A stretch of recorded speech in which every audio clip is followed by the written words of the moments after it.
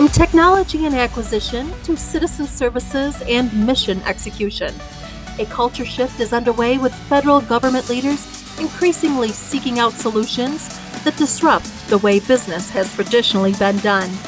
Here we connect with those government and industry leaders driving this change and delivering the real results in support of their agency mission. This is Keeping IT Brief. Welcome to Keeping IT Brief. I'm your host, Marianne Brown. Today I'm being joined by Jerry Kurtz, the Executive Vice President of Insights and Data at Capgemini. Thanks for joining me today, Jerry. Let's get right into it. So how would you summarize best practices in the AI space? Well, so several items in this regard. One is that we don't think that it should be technology-led. It should be, and some of this may be motherhood and apple pie, but it's a business-led effort in the AI world. Business ownership is key. Another item is we found over the years that if you do this right, for every dollar you're spending in the space, you should be getting at least $10 of value. And if you prioritize and sequence use cases properly, they can be self-funded, within a quarter or two, as opposed to a year or two.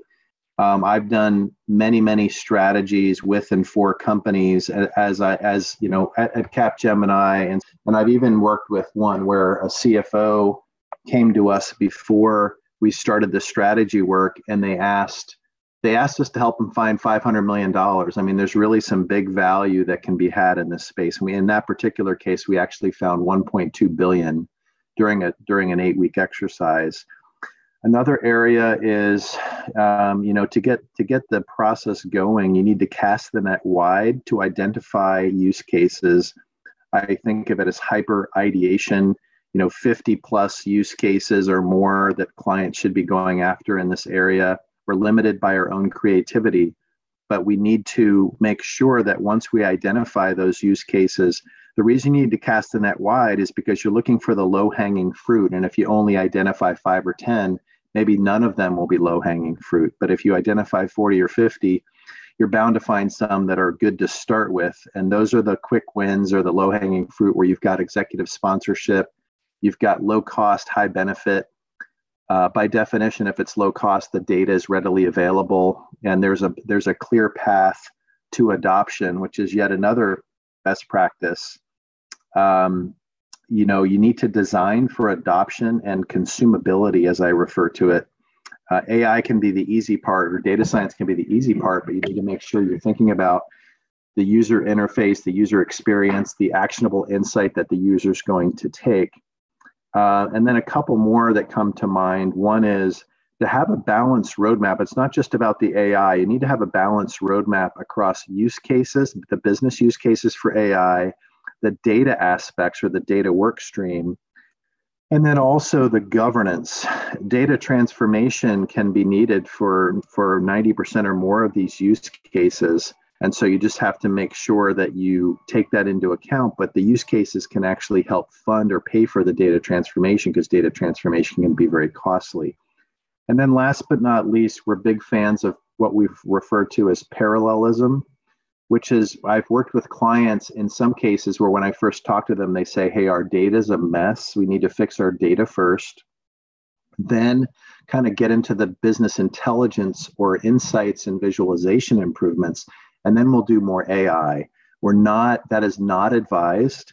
We believe you need to do all of those things in parallel and just have an aligned, balanced roadmap, because otherwise, competitors will get ahead, or, for federal health, obviously, you may not have competitors per se, but you want to maximize value to the business. So you need to be tackling all of those areas. So hopefully that's helpful. So what are some examples of low-hanging fruit, as you say, in the healthcare space? Well, healthcare is an extremely wide space, so low-hanging fruit is really going to be variable. It's going to vary from one institution to another and from one industry segment to another. But per our prior conversation, data may be readily available for one institution to solve a given problem, while significant data transformation or augmentation may be needed at a different organization that's trying to solve the same problem. That being said, across this industry, we have seen low-hanging fruit use cases in fields such as drug adherence and conversion, medical imaging analysis, like, for example, disease identification using patient medical records, also detecting diseases and contamination in the food supply chain. Those would be some examples. And so how is AI used in helping patient drug adherence prediction? So using predictive models, similar to what insurance companies have done for years, we can analyze the patient journey from prescription to conversion and adherence, or even discontinuation in some cases, looking at factors such as age, insurance status, and the drug provisioning process. Drug providers can understand the root causes of discontinuation and better assist patients in adhering to their prescriptions by adjusting various factors, including costs, billing methodology, and the prescription workflow. Generally, healthcare providers have a wealth of patient information that's readily available. Also, another one that comes to mind is chatbots, for having a more effective method of patient engagement, so that they are adhering to their prescriptions, for example. Okay, and how is AI helping in the detection of diseases in the food supply?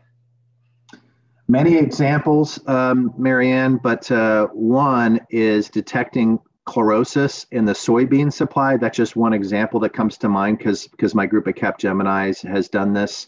Chlorosis is a deficiency in chlorophyll, which can lead to crop death.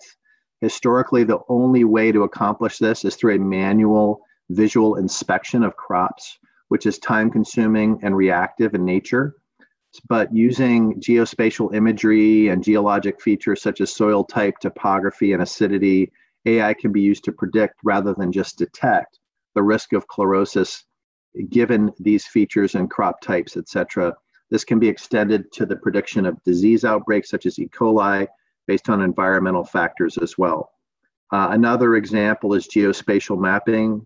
Image analytics can be used to automatically detect things like terrain features such as roads, utility poles, trees, obstructions that can better assist in a large-scale planning and maintenance of crop supplies. And again, some of these use cases may resonate with the audience. Some of them may not, depending on kind of the industry segment that you're in. But I guess for this discussion, I would just leave you with the fact that there are literally thousands of potential AI use cases in the healthcare industry, and a prioritized list of these logical use cases for AI, from quick wins to transformational yet challenging use cases, is going to be very different from one organization to the next. However, these differences are nothing to be afraid of. You just need to apply a proven method, and for example, our group at Capgemini definitely has done this many, many times with clients.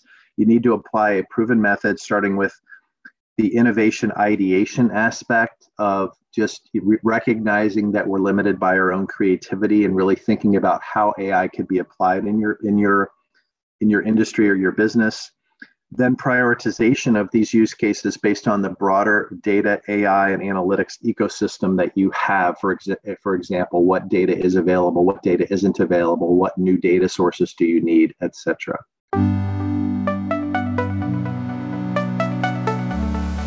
Thank you for listening. For more podcasts by G2 Exchange Media, please visit www.vethealthit.com and look for the podcast section at the top of the page. Music by Jam Studio, courtesy of Shutterstock Incorporated.